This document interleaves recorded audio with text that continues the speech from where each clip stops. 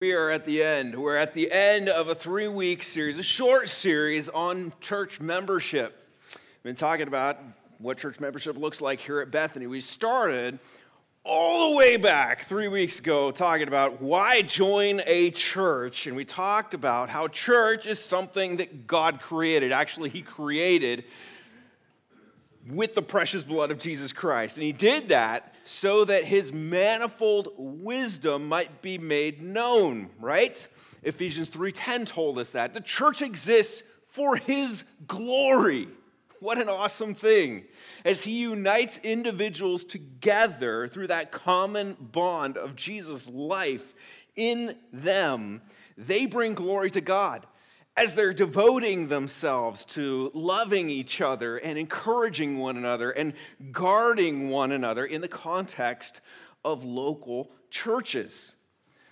Last week, we began to talk about the contrast that church members are supposed to display as they shine like stars against the backdrop of a crooked and twisted generation, Philippians 2:15.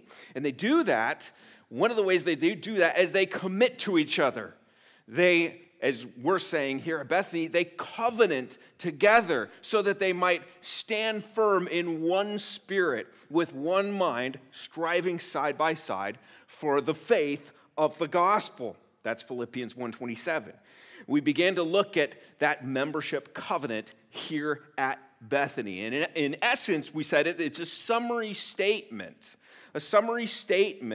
by which we commit to living out the one another's with each other, Christ's commands to each other. We talked about our submission to the Bible. We talked about our pursuit of Christ through regular Bible reading, through prayer, through meeting together in fellowship, and through practicing spiritual disciplines.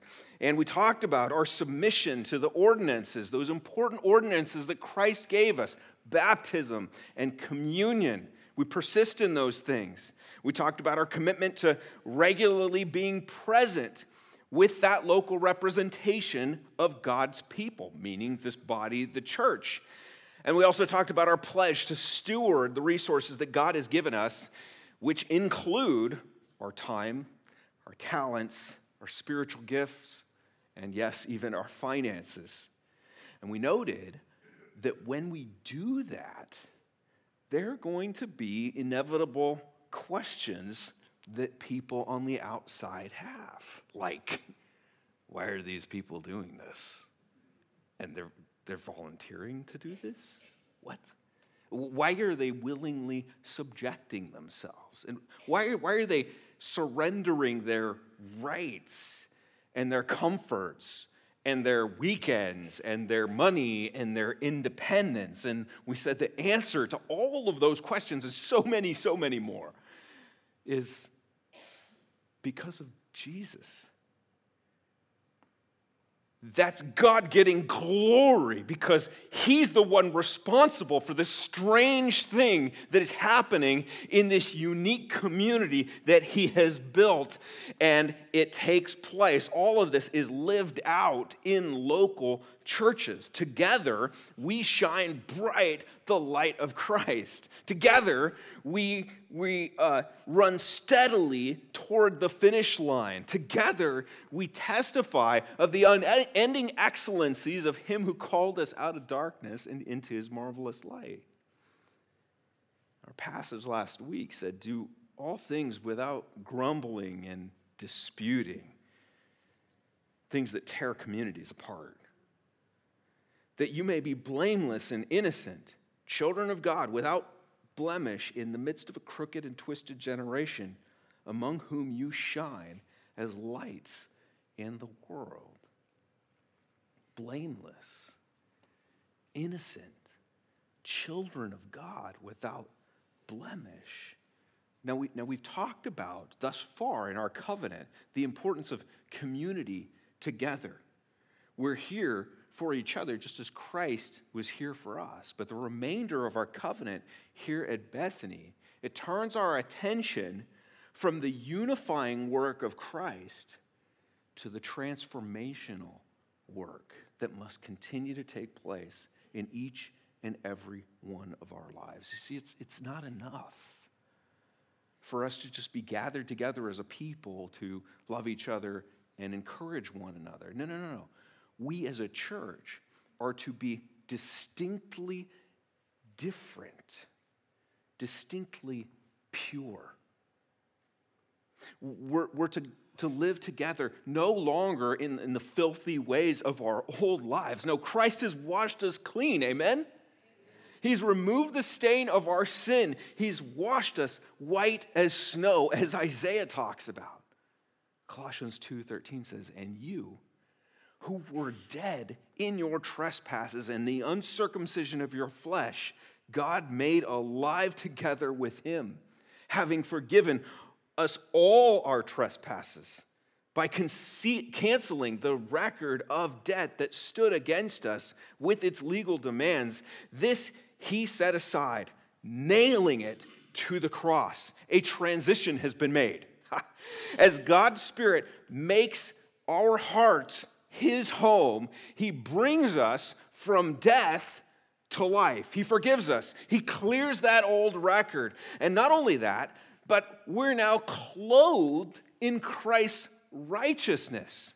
And we're also called to live that righteousness out in whatever practical ways we possibly can. To live out a life that is pure and right and true and good, and that is in line with the way God created us to live and the way he desires us to live. It's the best way, quite frankly. It's the right way.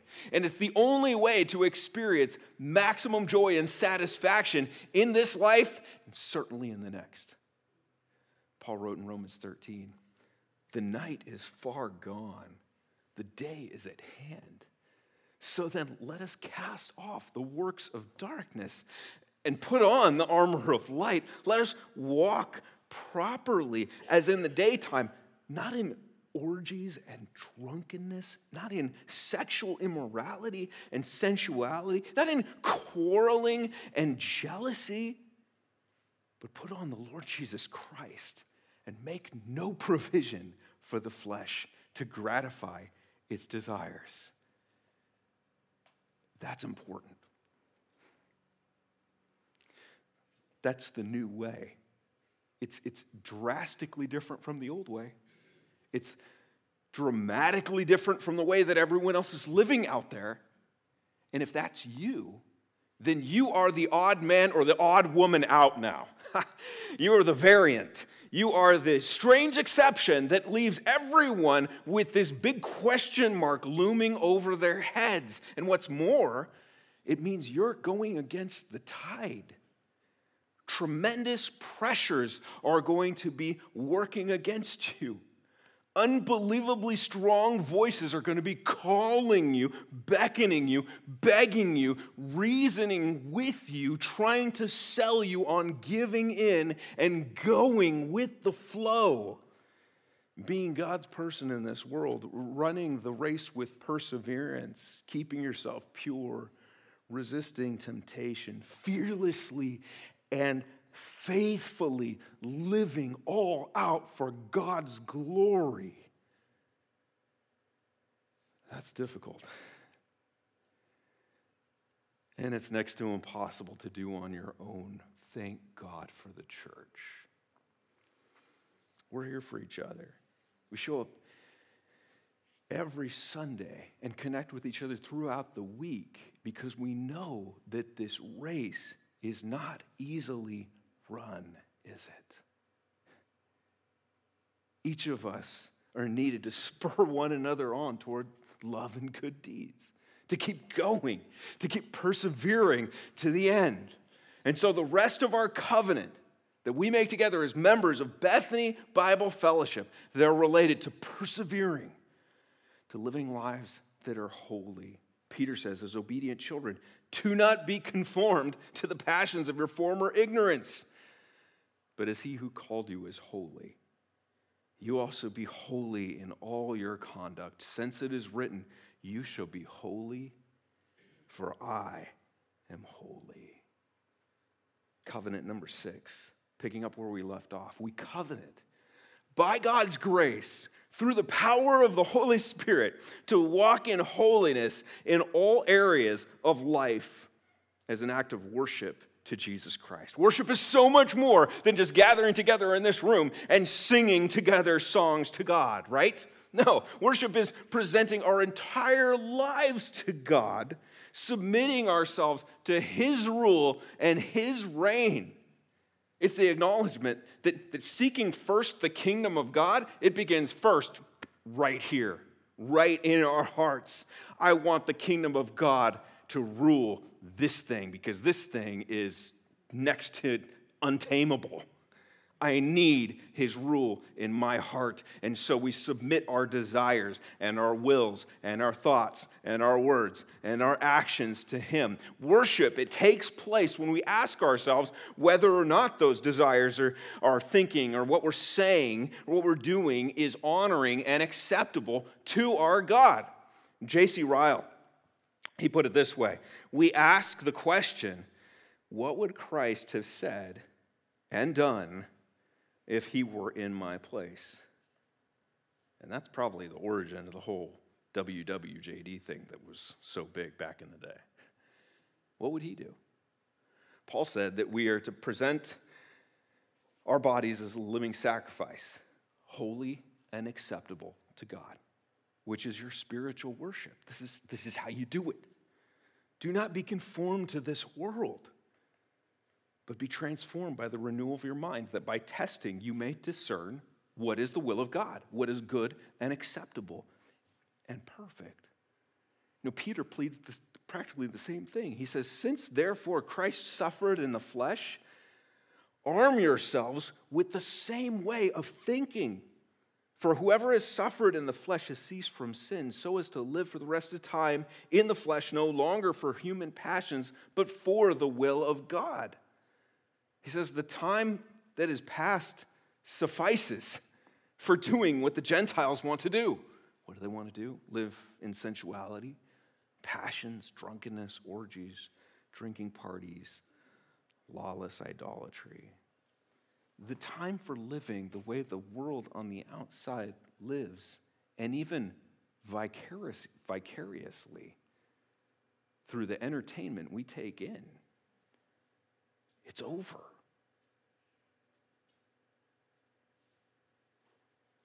Now that we've tasted and seen how good it is to be in the light of Christ, to be freed from that old life of slavery, we've got to move on together and never go back. In the church, it could be so easy to justify ourselves.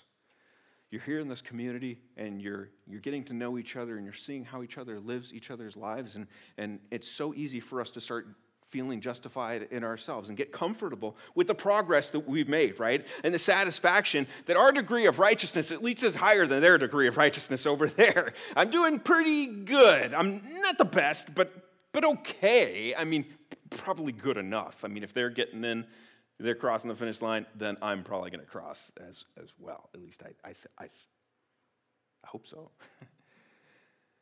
But the reality is that until we're on the other side of that finish line, we're going to have this stuff present in our lives and this battle ongoing in our lives. And we are called to put it to death. The Spirit has more house cleaning that He needs to do inside of us, right? The Spirit has more house cleaning. We cannot allow ourselves to tolerate any degree of evil in our lives. And someone says, well, come on, nobody's perfect. Actually, that's not true. Because God is perfect. And He calls you and me toward that perfection as well. We just read it. You should be holy, for I am holy. You know, J.C. Ryle also wrote, he said, I cannot see how any man deserves to be called holy who willfully allows himself in sins and is not humbled and ashamed because of them. He says, I I dare not call anyone holy who makes a habit of willfully neglecting known duties and willfully doing what he knows God has commanded him not to do. He says, well says Owen, meaning John Owen, the great Puritan preacher. I do not understand how a man can be a true believer unto whom sin is not the greatest burden, sorrow, and trouble. The pursuit of holiness, of striving to be all that God desires, and the fight to put to death anything that is not of God, that is not some nice thing that Christians may opt to do or not to do. No, this is fundamental. Once again, we're called to this. It's not easy. It's a battle. It's a fight to the death. But that's one of the reasons God gave us each other. So many people that I've talked to say, I'm through with the church. I don't need the church. I'm going to do this on my own. And I go, you got to be kidding me. You've got to be kidding me. I can tell you right now where you will be in 5 years' time. We're here to partner with other believers, our local church, that we might strengthen each other, that we might uphold one another, that we might grab each other by the back of the belt and push each other forward in forgiveness and in the newness of the gospel. Because sometimes we need that, don't we? When we get to that point and we realize what we have done and we feel down in the depths like failures that could never be forgiven, you need that pull back to remember what Christ has done for you. We here at Bethany, we join the church saying, we're in this fight together. In this fight, right? I am not Rocky Balboa. But man, that's the essence we got to take on. We're here to walk in holiness because that's worship. And that leads us to also covenant together to refrain from such activities that the scriptures deem as foolish. 2 Corinthians 5:17 says, therefore, if anyone is in Christ, he's a new creation.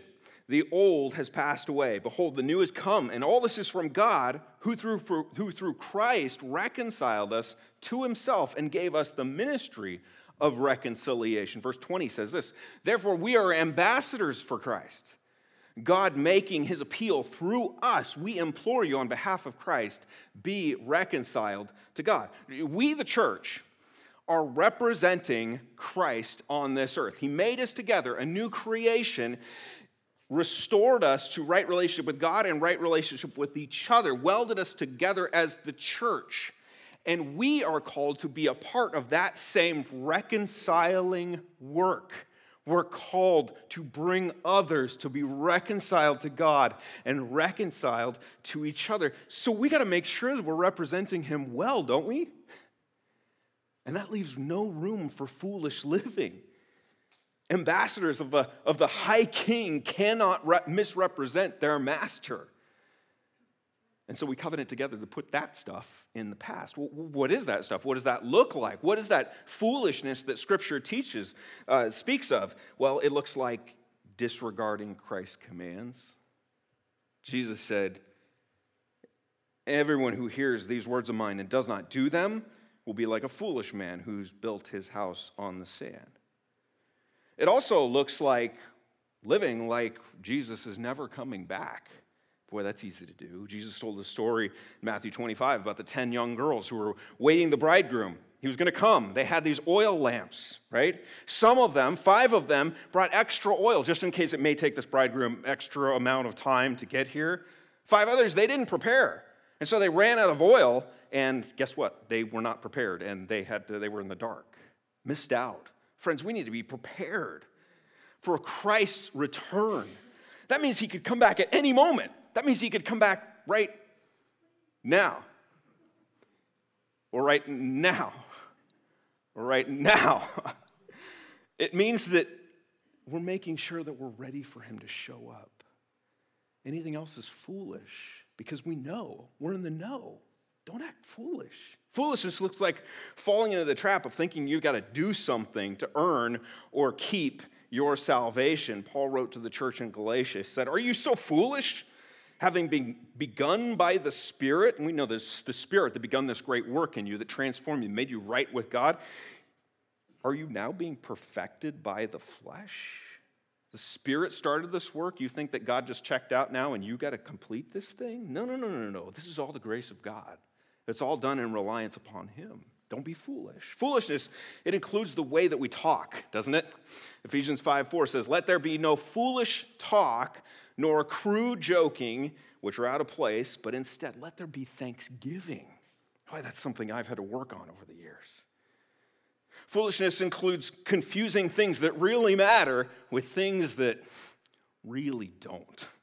Titus 3:9 says, "Avoid foolish controversies, genealogies, dissensions, quarrels about the law, for they are unprofitable and worthless." That so easily creeps into churches. Finally, foolishness is failing to search out and know what God wants. This has been a key verse for our men's ministry, Ephesians 5:17. "Therefore, do not be foolish, but understand what the will of the Lord is." How many people are out there, they're strutting around, they're so confident, thinking that they and God are A-okay, when they don't have a clue as to what God wants. And they don't have but the faintest understanding of what is even in His Word. We can't be those people. Can't be those kind of people. We will not be representing Christ well if we're ignorant of what He has commanded. So we covenant together, say, no to foolishness. We're not doing that. I'll just mention the last few covenants briefly here. Number 8, we covenant to take seriously the responsibility of Christian freedom, especially actions or situations that could present a stumbling block to one another. We're here to help each other grow in our faith, right? Build each other up, make disciples. And since we're here to do that, we commit to keeping others in mind when we're making decisions about what we do and what we say. And so if something is perfectly okay for me to do, maybe at this stage and age in my life, but may not be okay for someone else to do, well, then I'm going to hold off on doing that for the sake of that brother or that sister, at least right in front of them. I don't want them to stumble. I want to encourage them on in Christ. Or maybe that means I'm going to refrain from speaking about a certain thing in their presence because I don't want to tempt them. I don't want to trip them up in that way. We're committing to gladly put aside our freedoms rather than hoist them up and say, I'm going to do this no matter what you say or what you do, and I don't, it's about me. No, that's not Christ. Covenant number 9. We covenant to submit to the discipline of God through His Holy Spirit by 2 things. 1, following biblical procedures for church discipline where sin is evident in another. The hope of such discipline being repentance and restoration. And 2, receiving righteous and loving discipline when approached biblically by fellow believers. Now, when we talk about church discipline, we're talking about something that may feel a little strange and a little awkward because it's not talked about very much in churches at all. In fact, many churches have all but abandoned this idea completely because it is so not conducive, they think, to bringing seekers into the church and thus growing this church. But church discipline is so vitally important for one very simple reason, because the Bible commands us to do it. It's not optional. Church discipline, it's simply this. It's the removal of an individual from our membership here at Bethany because of unrepentant sin in their lives. And so they've professed faith in Jesus Christ. I'm a Christian. I'm one of you. Maybe they were even baptized. They're a member. But their lives give evidence to the contrary, that they're not in Christ at all. And that's where God's word calls us for their sake and the reputation of Jesus to make it clear to them, to the rest of the church, even the world outside, that the way that they are living is not representative of a Christian and is not honoring to Christ. And some people will say, this is so harsh. How could you even think about doing this? But the reality is this is the most loving thing a church can do. In fact, the most hateful and unkind and unfeeling thing you could ever do for me is to see me heading straight for a cliff and then cheer me on saying, you're doing great, keep on going. That's not loving, that's insanity. That's lying to my face. It's pushing me straight toward my doom. Now, the loving thing to do would be to start yelling at me, start kicking me, start slapping me, throw me to the ground, do whatever it takes to get my attention to help me realize that I am heading to my death. This is not okay. You know, we should actually want that. You know, so encouraged by a staff member who's recently been talking that way, just about the way that we're doing things. Certain things or processes are being done here, you know, that need some critique. And he's like, tell me how everything is wrong. Tell me how we're doing everything wrong. Because we should want that, shouldn't we? We should welcome that. If we're veering off course and we're headed in a bad direction, we don't want to fall into a death trap.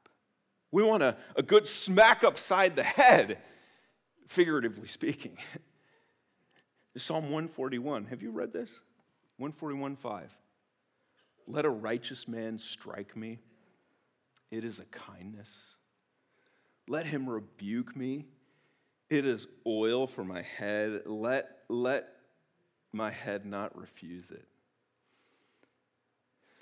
Now, that doesn't mean that the church turns into some type of Minority Report watchdog hovering over, evaluating every detail of every member's life, hoping to sniff out the faintest scent of something sinful. No. Church discipline is what we're required to do in cases of blatant, outward, serious, and unrepentant sin. And so if one of our members is continually living in a way that is unchristlike, maybe they're cheating on their taxes. Maybe they're refusing to gather regularly with the rest of the church.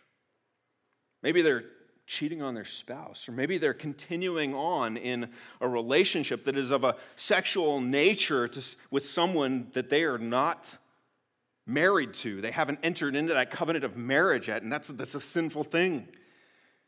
We as a church would do all that we could to lead them to repent.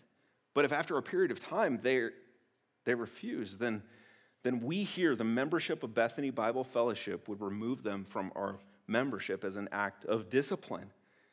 Essentially, we're just saying, brother, sister, we don't have confidence anymore that your faith that you testify to is actually real. Because Christ and this way that you're living cannot coexist. They don't coexist. And we do that because we love them. What we all must do when we find ourselves confronted of sin, realize that we are in sin, is number 10. To do the following: to confess our sin to God and to fellow believers. To repent, turn around, and seek help in putting our sin to death. What a beautiful verse 1 John 1:9 is. Boy, it feels like so many Sunday school years ago for me. So basic, and yet is a precious verse. If we confess our sins, He is faithful and just to forgive us our sins and to cleanse us from all unrighteousness. Hold on to that one. James 5:16 tells us, therefore confess your sins to one another. Pray for one another that you may be healed. But keeping sin hidden, living in secret, that's the fast track to falling away and allowing it to completely destroy you. So we don't hide it. We confess it to God and to other believers. That doesn't mean the whole church. That means a few close confidants. We invite those confidants into our lives that they might know our struggles. They might be praying for us. They might be helping us work to overcome them. Like we said already, this is a battle. Colossians 3:5, put to death, therefore, what is earthly in you. Here's the list again. Sexual immorality. I think there's a reason that one keeps coming up first. Impurity, passion, evil desire, covetousness, which is idolatry. We need those close allies to help us move on towards victory, don't we? So we covenant together to strive against sin, to unapologetically, ferociously inflict mortal wounds upon the sin that remains in our lives. Death to sin. Number 11. We covenant to submit to the elders and the other appointed leaders of the church and diligently strive for unity and peace within the church. So there's not any confusion here. If you find yourself in a church, even this church, where the leadership is not teaching God's word or living it out, or in some way abusing their authority and bringing harm to other members while propping themselves up, get out of that church as fast as you can. I've been in situations like that, and I've had people tell me, stay the course, stay the course, stay the course. I don't think they were right. We need to do this for our own discipleship. We need to guard and protect our families. We need to do it as an example to everyone else who chooses to keep going to that church, because that's not good for them. And we need to also do it so that we don't lead anyone who's outside the church to think that this is a church that is honoring to the Lord. Don't be a part of that. On the other hand, if you're in a church where imperfect leaders are humbly and faithfully striving to represent Christ well, to love his people, do what you can to support them, to respect them, to follow their lead, to resist the temptation to consistently second guess, look at them with suspicion, contempt, be critical of them. As Hebrews 13:17 says, obey your leaders and submit to them, for they are keeping watch over your souls as those who will give an account. That's a heavy task, an important one. Let them do this with joy, not with groaning, for that would be of no advantage to you. We here at Bethany covenant together to do that very thing. Finally, we covenant to do the following should we leave the church for righteous reasons. 1, to notify the elders of Bethany. And 2, to seek another church with which we can carry out our biblical responsibilities as believers. Knowing who is here and who is not is so important. If you're here, then you're here to love these people whom Christ so dearly loves.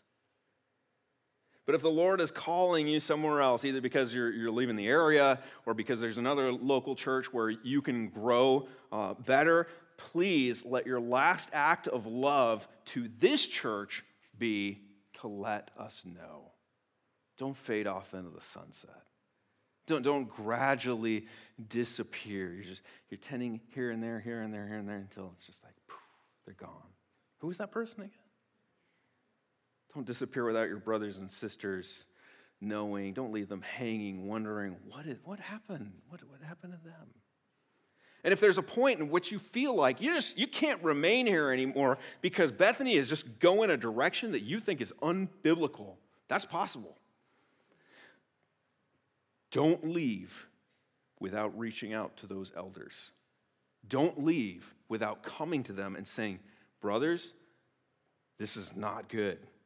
If you truly love God's people, his bride, why would you not want to at least reach out to them and make them aware that they're veering off path? If you don't, what does that say about your love and concern for them? For the sake of God's people, we make sure that we communicate these very important things, even if there ultimately is no other way but for us to part ways for now. This is our church covenant. Here it is. It's good. It is good. If you're not a member of Bethany yet and you are a believer, I want to encourage you to prayerfully consider this thing. Whether or not the Lord is calling you to join with this church. I have found this in the past almost 5 years to be a wonderful place, a wonderful and perfect place. God's doing things here.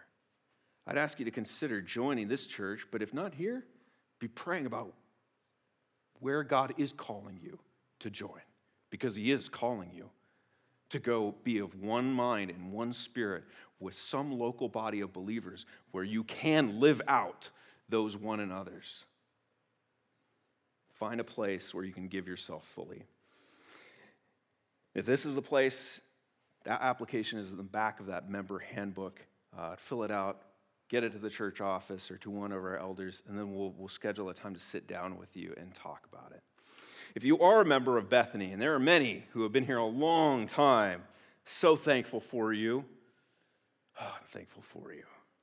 Grab a copy of that one-page member covenant. That's front and back. And ask yourself, if the Lord is calling you to sign on to this covenant and reaffirm your commitment and say, yeah, this is what I want. I am committed to be here and to be about all these things. Fill it out, hand it to an elder, and say, like we said earlier, I'm here. And I'm excited to see how God is going to use me to bless other people. This is good. Submitting to ourselves to God and to each other is good. We don't covenant together as members because we think it's cool, it's trendy, everybody's doing it. No, we do it because we don't do it because we think it's going to be fun, even though it's going to bring great joy. No, we do it because this brings God glory. God's people coming together through Jesus Christ to love each other, stand by one another, build each other up in the faith, lock arms with one another that they might persevere to the end. This is Christ's church. May he bless it. May he unite it. May he strengthen it and equip it to burn bright his light until the day he calls us all home. Amen? Let's pray. Lord, thank you. Thank you for your church.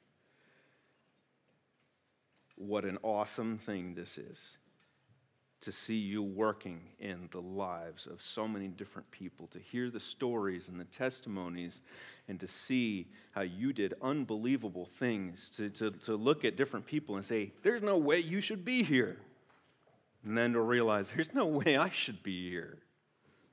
But thanks be to God.